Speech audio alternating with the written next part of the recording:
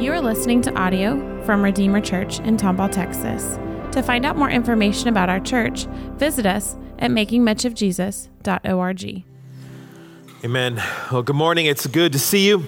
I ask you to please take your Bibles or your device and turn to Matthew chapter 5, beginning in verse 33, as we're making our journey through the gospel according to Matthew, and we're in the beginning of the Sermon on the Mount. And what we saw last week was the reminder that Jesus is a personal Lord and Savior. And meaning you believe in him, you have to trust in him, you surrender to him, you love him, and you follow him. And for him to be your personal Lord and Savior means he's yours, that Jesus, sometimes what happens in the Bible Belt and in places like our communities is Jesus, he isn't an heirloom that gets passed down through the family. You know, jewelry gets passed down, pianos, we're getting a piano soon through our family, and furniture gets passed down. But Jesus, he's not an heirloom. Jesus, but sometimes he becomes, in some families, just a kind of a piece of the house, a piece of the furniture. He's there, he's mostly ignored. And since he's the grandparents' chair, he was your mom's savior, then he must be mine too. But Jesus says, that's not how I operate. You must trust him for yourself. And when you do, when Jesus becomes your personal Lord and Savior, what we saw last week in the Sermon on the Mount is that Jesus is also saying, I become your personal life Lord and Savior. These very personal areas of our life we saw last week, of our anger, our lust, even just our thoughts and our emotions and our marriages. Jesus says, I'm Lord over these things. And so he goes from personal life last week to now Jesus shows us three other areas where he says, I am now also Lord of your public life. I am a public life Lord and Savior. And he begins in verse 33. And as you're able, let's stand together for the reading of the word of Christ, as these words come to us in the same authority as when they were first spoken here in Israel. And we hear King Jesus say to us, again, you've heard that it was said to our ancestors, you must not break your oath, but you must keep your oaths to the Lord. But I tell you, don't make an oath at all, either by heaven, because it's God's throne, or by earth, because it's his footstool, or by Jerusalem, because it's the city of the great king. Do not swear by your head, because you cannot make a single hair white or black. But let your yes mean yes, and your no mean no. Anything more than this is from the evil one. You've heard that it was said, an eye for an eye and a tooth for a tooth. But I tell you, don't resist an evildoer. On the contrary, if anyone slaps you on your right cheek, turn the other to him also. And as for the one who wants to sue you and take away your shirt, let him have your coat as well. And if anyone forces you to go 1 mile, go with him 2. Give to the one who asks you, and don't turn away from the one who wants to borrow from you. You've heard that it was said, love your neighbor and hate your enemy.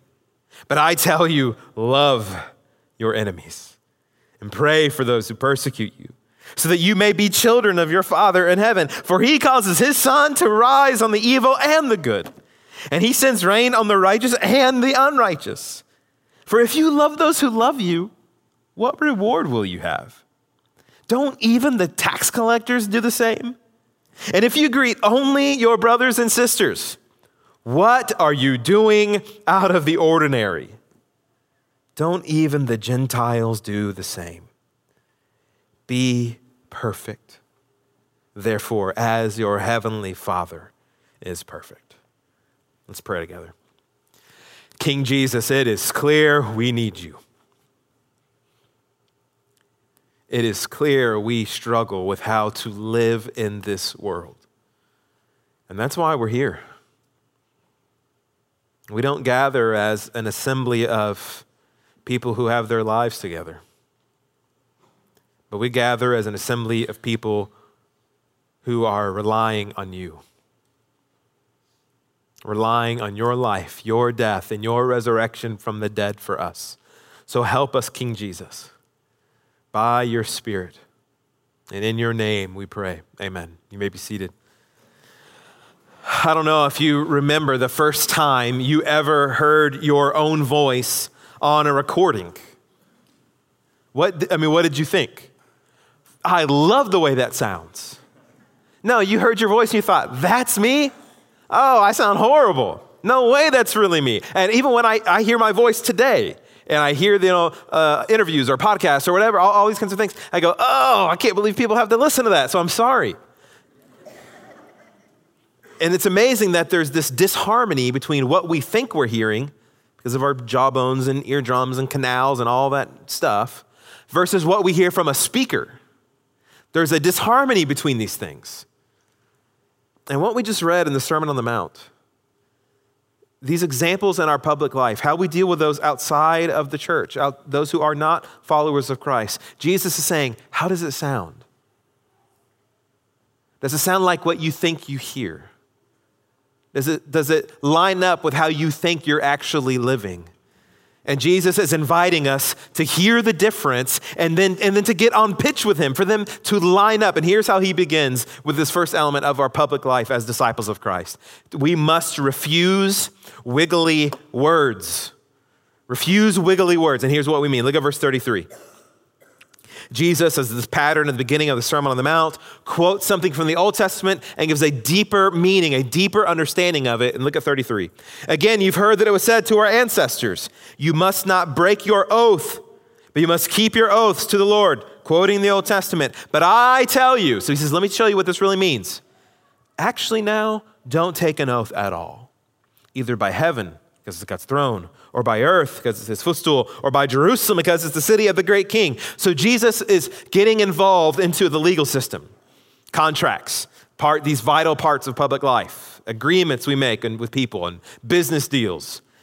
The Old Testament said, don't break your promises, don't break your deals, of course. And now Jesus steps in and says, you know what, all this oath-taking business, let's get rid of it. Just let your yes mean yes. And let your no mean no. Your yes or no should be enough. Because here's what's happening in Jesus' time right here in this passage. People were getting wiggly with their words and their oaths and their promises. They were building loopholes into them. People were so dishonest, their word wasn't enough, so I swear to heaven, I'm going to get you that wheat next week. Then they don't get it. They don't bring the wheat. They have no intention of bringing the wheat, but they want the money. So they say, well, I only swore by heaven. I didn't swear by God. Because I know if I swore by God, I'm in trouble. But I just swore by heaven. Jesus says, no, that's not how this works. Did you notice there's a lessening of levels for what Jesus is referencing? Look again. You swear either by heaven, way up there, he says, no. Or by earth, see, it's getting lower. And then it gets smaller by Jerusalem. So people were thinking, well, if I have these levels, if I grade the levels of my promises, then that really matters how much I'm supposed to keep them. They were grading them like we grade meat quality. People started thinking it's okay to grade my words. Now I looked up the different grades of meat. It's horrifying, but let's go through it. First level, utility, canner, cutter meat. Don't eat that. And processed foods and some ground beef. Standard grade, that's like the store brand, no special labels or anything like that. Then there's select, it's good, not bad, not great. Then there's choice. Choice is good. Even saying it feels good, choice. Some marbling, but not the best. Then there's prime. You ever had prime? It's good. It's the best, juicy, tender, marbled, and you can get even upper levels into prime. You get into fancy restaurant grade. You can't get canner grade filet, and you don't want it if someone's selling it. But if you've had a standard steak versus a prime steak, you know the difference. It's like a trash can lid versus food. You know the difference. And listen, we all know the difference between someone's words who are canner grade versus interacting with someone's words who are prime grade. We've all interacted with people like that.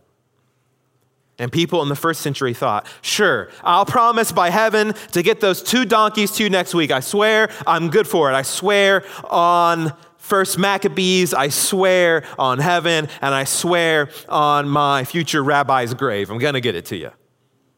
They have no intention of doing it, and they feel no guilt. I didn't swear by God. I didn't swear on the Torah, and I didn't swear on my grandma's grave, just my rabbi. Who cares about him? Jesus says that's not how this works. Because look at what he says.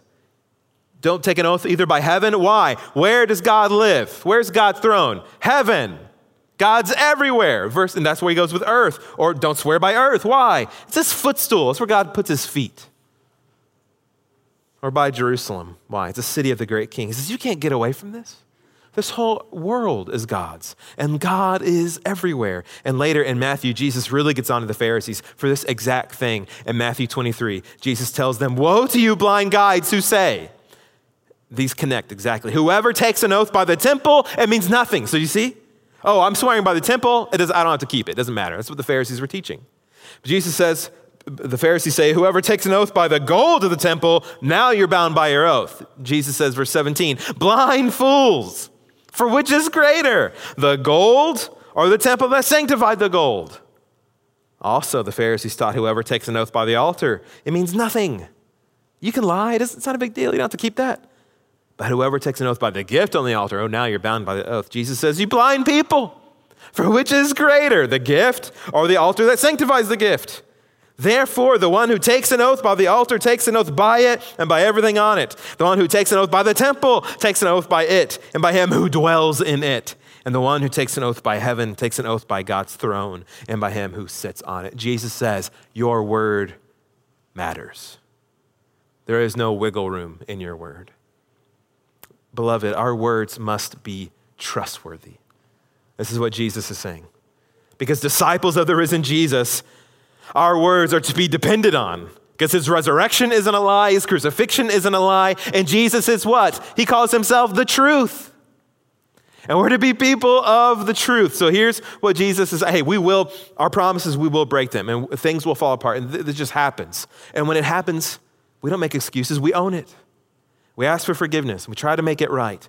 But here's what Jesus is asking us today. Are you believable? Are you believable?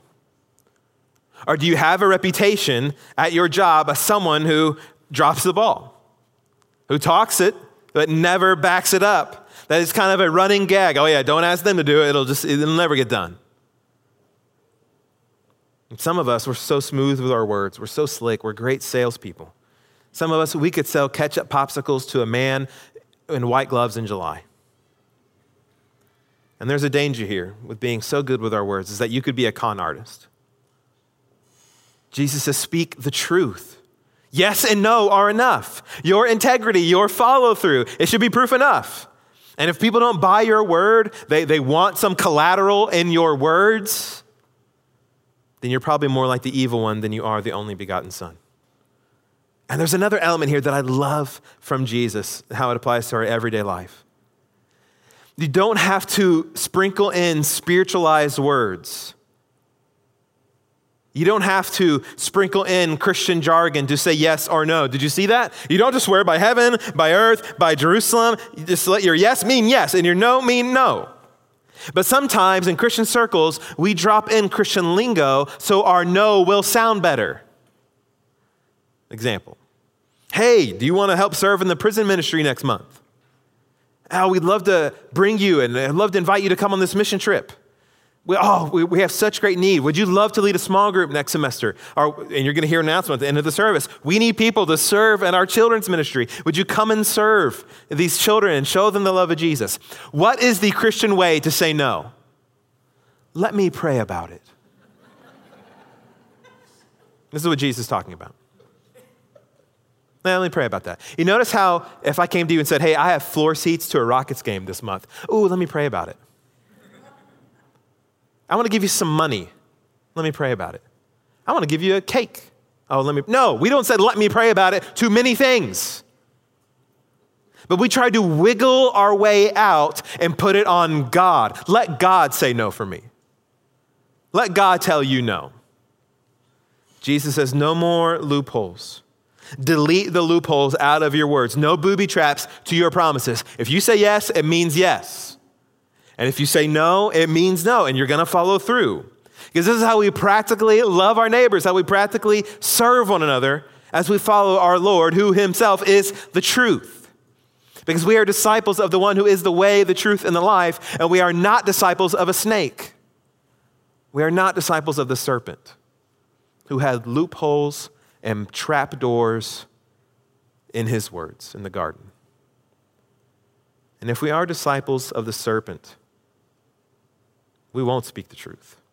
And if we are disciples of the Savior, we will speak the truth. And there's another way we will live. We will refuse to retaliate against those who are against us. Look at verse 38. Jesus says, next part, you've heard that it was said, an eye for an eye and a tooth for a tooth, but I tell you, don't resist an evil doer. Or more literally, don't retaliate against them. Don't set yourself against an evildoer. On the contrary, if anyone slaps you, turn your right cheek also. Turn your other cheek also. And Jesus gives a bunch of other examples. So here, he's quoting the Old Testament. And that can sound like a brutal law, eye for an eye, tooth for a tooth, but think about it for a second. It's actually, that command from the Old Testament is actually an incredibly merciful law. Because our human tendency would not to be eye for an eye or tooth for a tooth. It would be tooth for an eye. You knocked my tooth out. I'm ripping out your eye. We humans want to escalate, make things worse. You stole from me, I'm killing one of your donkeys.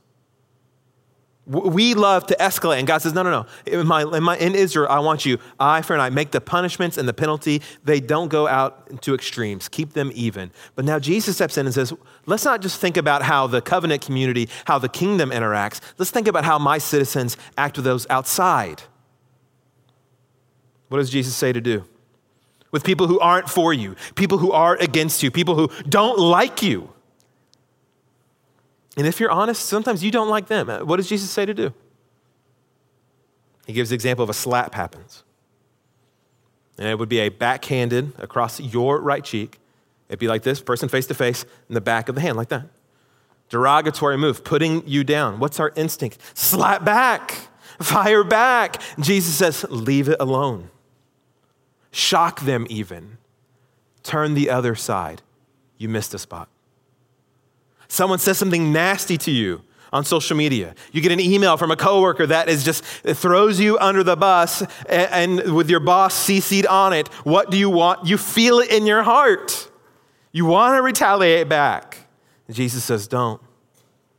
Send a message of love back. Because you see, the world fights fire with fire. But the disciples of Christ, we do not wrestle against flesh and blood, but against principalities and powers over this present darkness.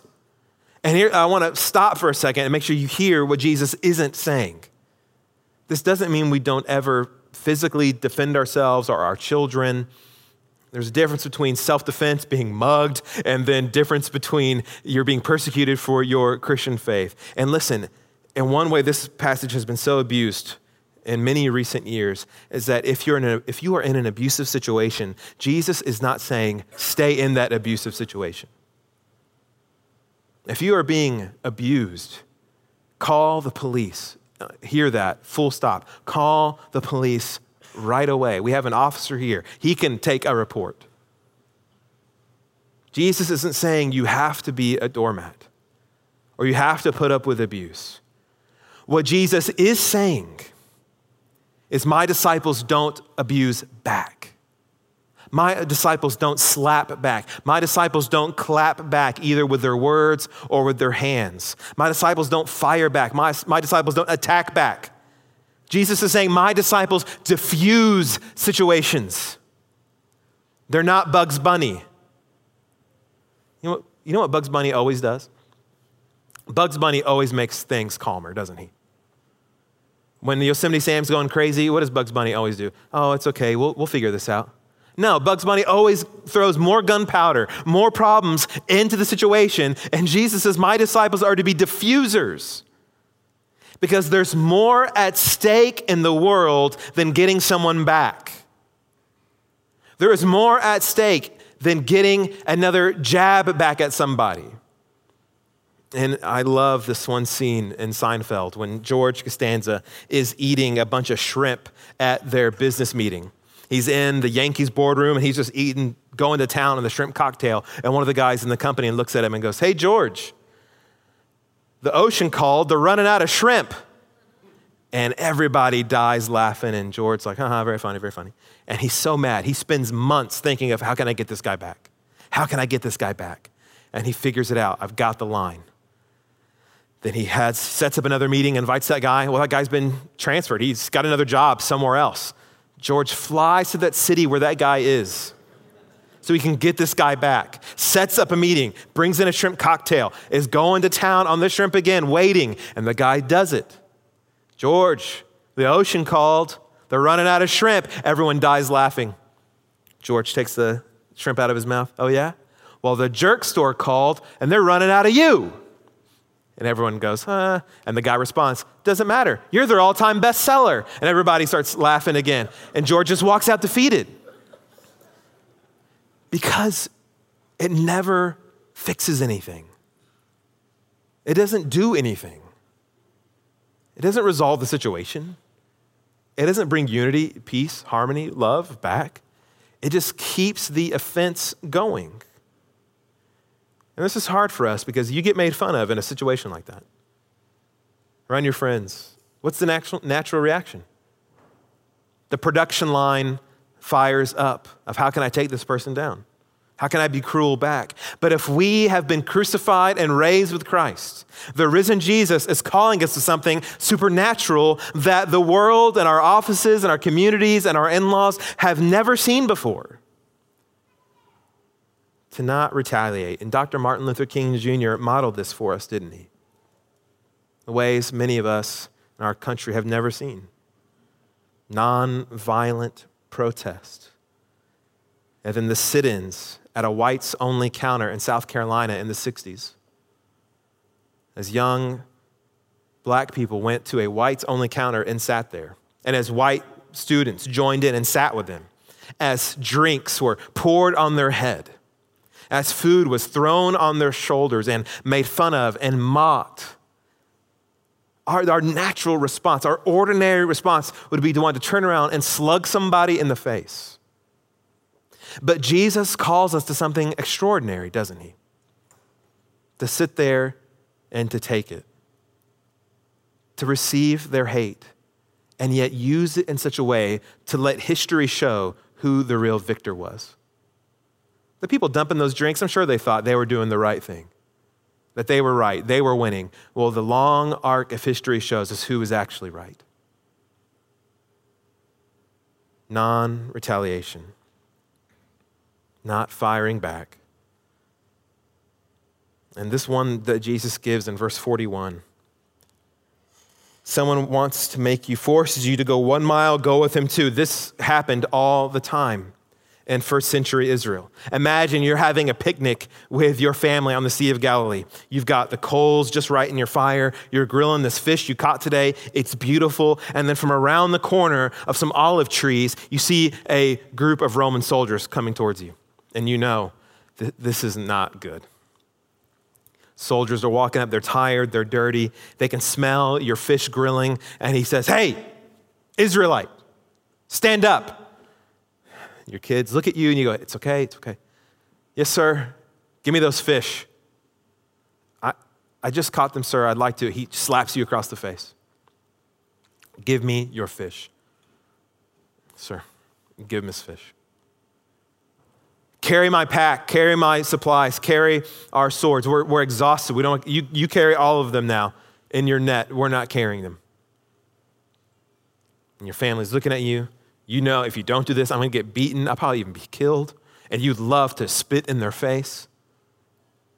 And Jesus says, go crazy with them. Go crazy with kindness. Look at what he says. They force you to go 1 mile, go 2. "Yes, sir, I'll carry your stuff, but not just 1 mile. If you would let me, I would love to have the honor to carry it 2 miles. I'd love to make this a 4-mile trip just for me so I can serve you, sir. You look tired. You must be exhausted from protecting us. So thank you. And if you would, I'd like to go even further. I'll carry it all the way to the barracks for you. And if you want, I'll even carry it all the way to your house to make sure that your stuff gets home where it needs to be. Would you let me do that for you, sir?" That's Christianity, Jesus is saying.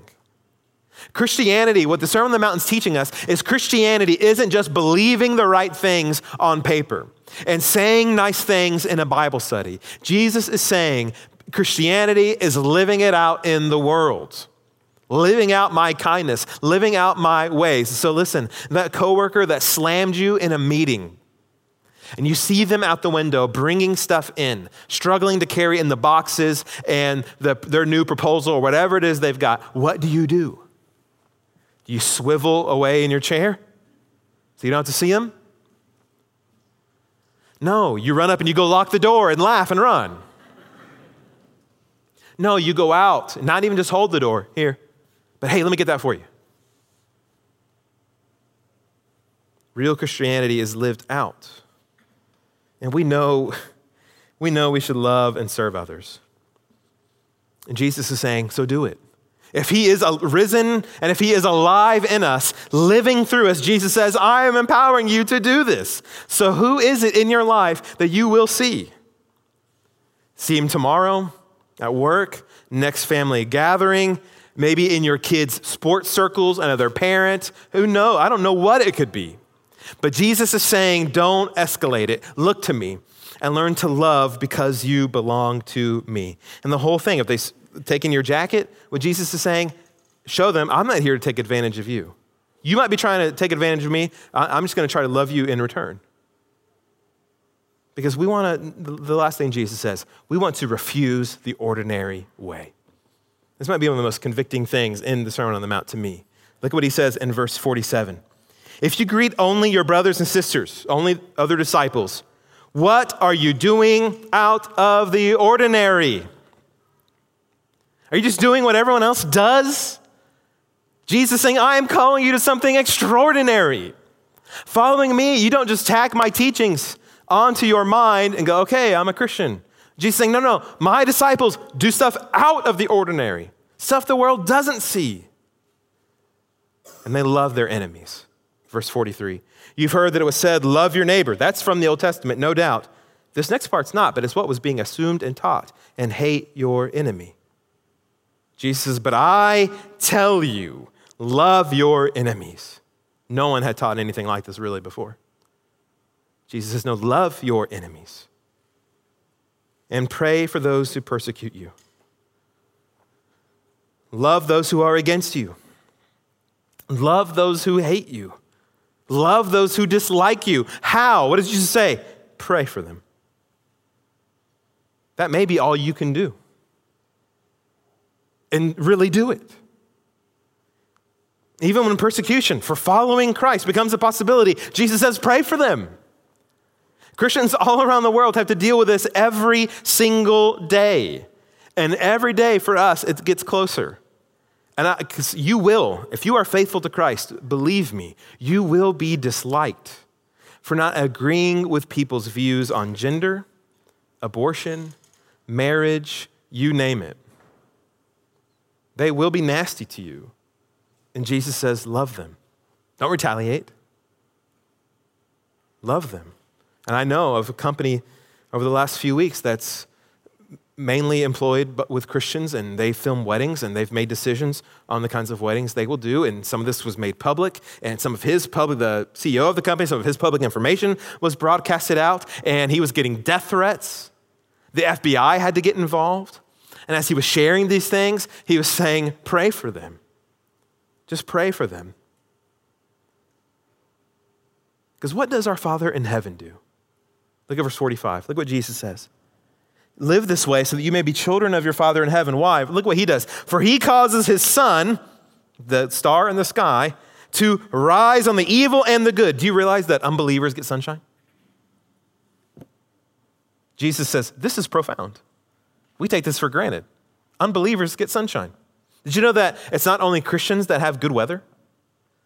Do you know that non-Christians are also get to experience gravity? They're not just floating around on the planet. And look what else Jesus says. And he sends rain on the righteous and the unrighteous, those who hate him. Christians aren't the only ones who get the benefits of God's grace and kindness and mercy. Christian farmers don't get more perks from the rain. Christian farmers don't have better fruit because they know God. Christian businesses don't get special water from the ground or special. No, God gives all these things. He gives sunshine and oxygen and rain and Wi-Fi. He gives it to everybody. God gives all people these common graces, everyday extensions of God's kindness. And we think we're better than that? We think we should be more strict with our kindness? Well, I'm not going to do that for that unbeliever. I can't be kind to that person because of what they believe and how their politics. We think we have a higher standard than God. God gives his kindness to everyone, sunshine, rain, oxygen. And look what Jesus says in verse 46. For if you love those who love you, what reward will you have? Don't even the tax collectors do the same? It's so easy to love people who love you and like people who like you, to be kind to those who are kind to you. But Jesus says, I've taught you otherwise. Love those who don't love you, because surely as you are a disciple of Christ, your heart is bigger than tax collectors. Isn't your heart bigger than mob bosses? Shouldn't Christians have more love than Al-Qaeda? Al-Qaeda loves Al-Qaeda. And are we just going to love Christians and not love the world? Jesus says, no, my disciples are different. And it's right that we gravitate towards our fellow Christians. Look at what Jesus says, 47. If you greet only your brothers and sisters. So it is right that we gravitate towards one another, but that shouldn't pull us away from the world. What does Jesus say? What are you doing out of the ordinary? If you greet only, if you love only, you got to engage with the world. And here's what I think our Christian subculture, especially in Houston, we got to realize. It's okay if your dentist isn't a Christian. Okay? Sometimes we are obsessed with wanting everything to be done by Christians. We get this obsession with only wanting to buy from Christians, only wanting to sell to Christians, only wanting to have Christians replace the shingles on our house. I remember we were selling a house, and one of my wife's friends is a realtor, and she is a believer, and the people in our neighborhood would think, oh, we're wanting to sell our house too. Do you have a good realtor? Yeah, she's pretty good. We know some other ones too, but she's good. And she said, is she a Christian? That's really important to us. I'm like, yeah, but non-Christians sell houses too, and they do a pretty good job too. It's okay if you don't have a Christian insurance agent, if you don't have a Christian dry cleaner, if you're not involved in a Christian sports league, if you don't have Christian gum or testaments. And the testaments are bad. Stop buying those. Altoids are way better. It's just enough already. It's okay to buy from those who don't love you or agree with you. It's okay to eat at a restaurant with people who don't have the same views as you do, or you don't connect with those who aren't just like you. It's okay. And in American society right now, there's the kingdom of the world and there's the kingdom of Christ. And the kingdom of the world, which is the United States of America and many other countries too, there are fractions and dividing lines and enemies all over the place that they've drawn up. And with broad brushstrokes and just wide paintings, many Americans think Muslims are their enemy. Christians should not think that way. Or that illegal aliens are the enemy. Our refugees are the enemy. There are some white people who think black people are the enemy, or Mexicans are the enemy. Republicans think Democrats are the enemy, and Democrats think Republicans are their enemy. And stupidly, there are some evangelical Christians who think the LGBTQ community is their enemy. See, the world has a plan for how to treat their enemies, distance or defeat them. But the kingdom of Christ has a plan: love and kindness. And what Jesus is saying with us right here, and this is the key, what his disciples do is we take our enemies and we turn them into neighbors. This is what Jesus is telling us. Turn your enemies into neighbors. They might perceive you as an enemy. They might think you are an enemy, but the way you view them, no, you aren't my enemy, you are my neighbor. And I'm gonna love my neighbor like I love myself. I'm gonna treat my neighbor like I treat myself. And I'm gonna treat my neighbor, even though you think I'm an enemy, I'm turning you into a neighbor. I'm gonna treat you as I would wanna be treated. And I know that we know this. Oh, we're called to love others, and Jesus knows you know this, but the reason why Jesus is saying this is it's time to live it. So let's get real. How are you showing love for Alexandria Ocasio-Cortez? Through the memes you share on social media? How can you show love for someone that you perceive to be an enemy when you should view them as a neighbor? Because some Republican Christians seem obsessed with making fun of her. That's not the way of Jesus. How would you show love for President Trump? Same goes. Making fun of him. Or even President Obama. The coworker you want to avoid in the halls, that you don't want to make eye contact with. That neighbor next door or above you in your apartment complex. The parent on your kid's team that you want to ignore because there was a little bit of conflict. You don't want to talk to them. Jesus says, I care about all of that, and I'm calling you to something extraordinary. Look at 47 again. This one so convicted me this past week. And if you greet only your brothers and sisters, what are you doing out of the ordinary? Don't even Gentiles do the same? Do you know what Jesus is saying? This is incredible. I care if you say hello or not to people. Jesus cares about even a simple gesture of, hey, how's it going? Hey, how are you? Hello is a holy thing to Jesus. It's basic humanity. And some of us are having to learn again basic humanity. Because Jesus is giving us our humanness back. And Jesus is teaching us how to treat others as human beings and not enemies, but as neighbors. Jesus says every person you meet is worth it. And what did Jesus say to his enemies? When in his incarnation, when he left heaven and came to this earth, that is the grand hello from God. I'm here. Hi.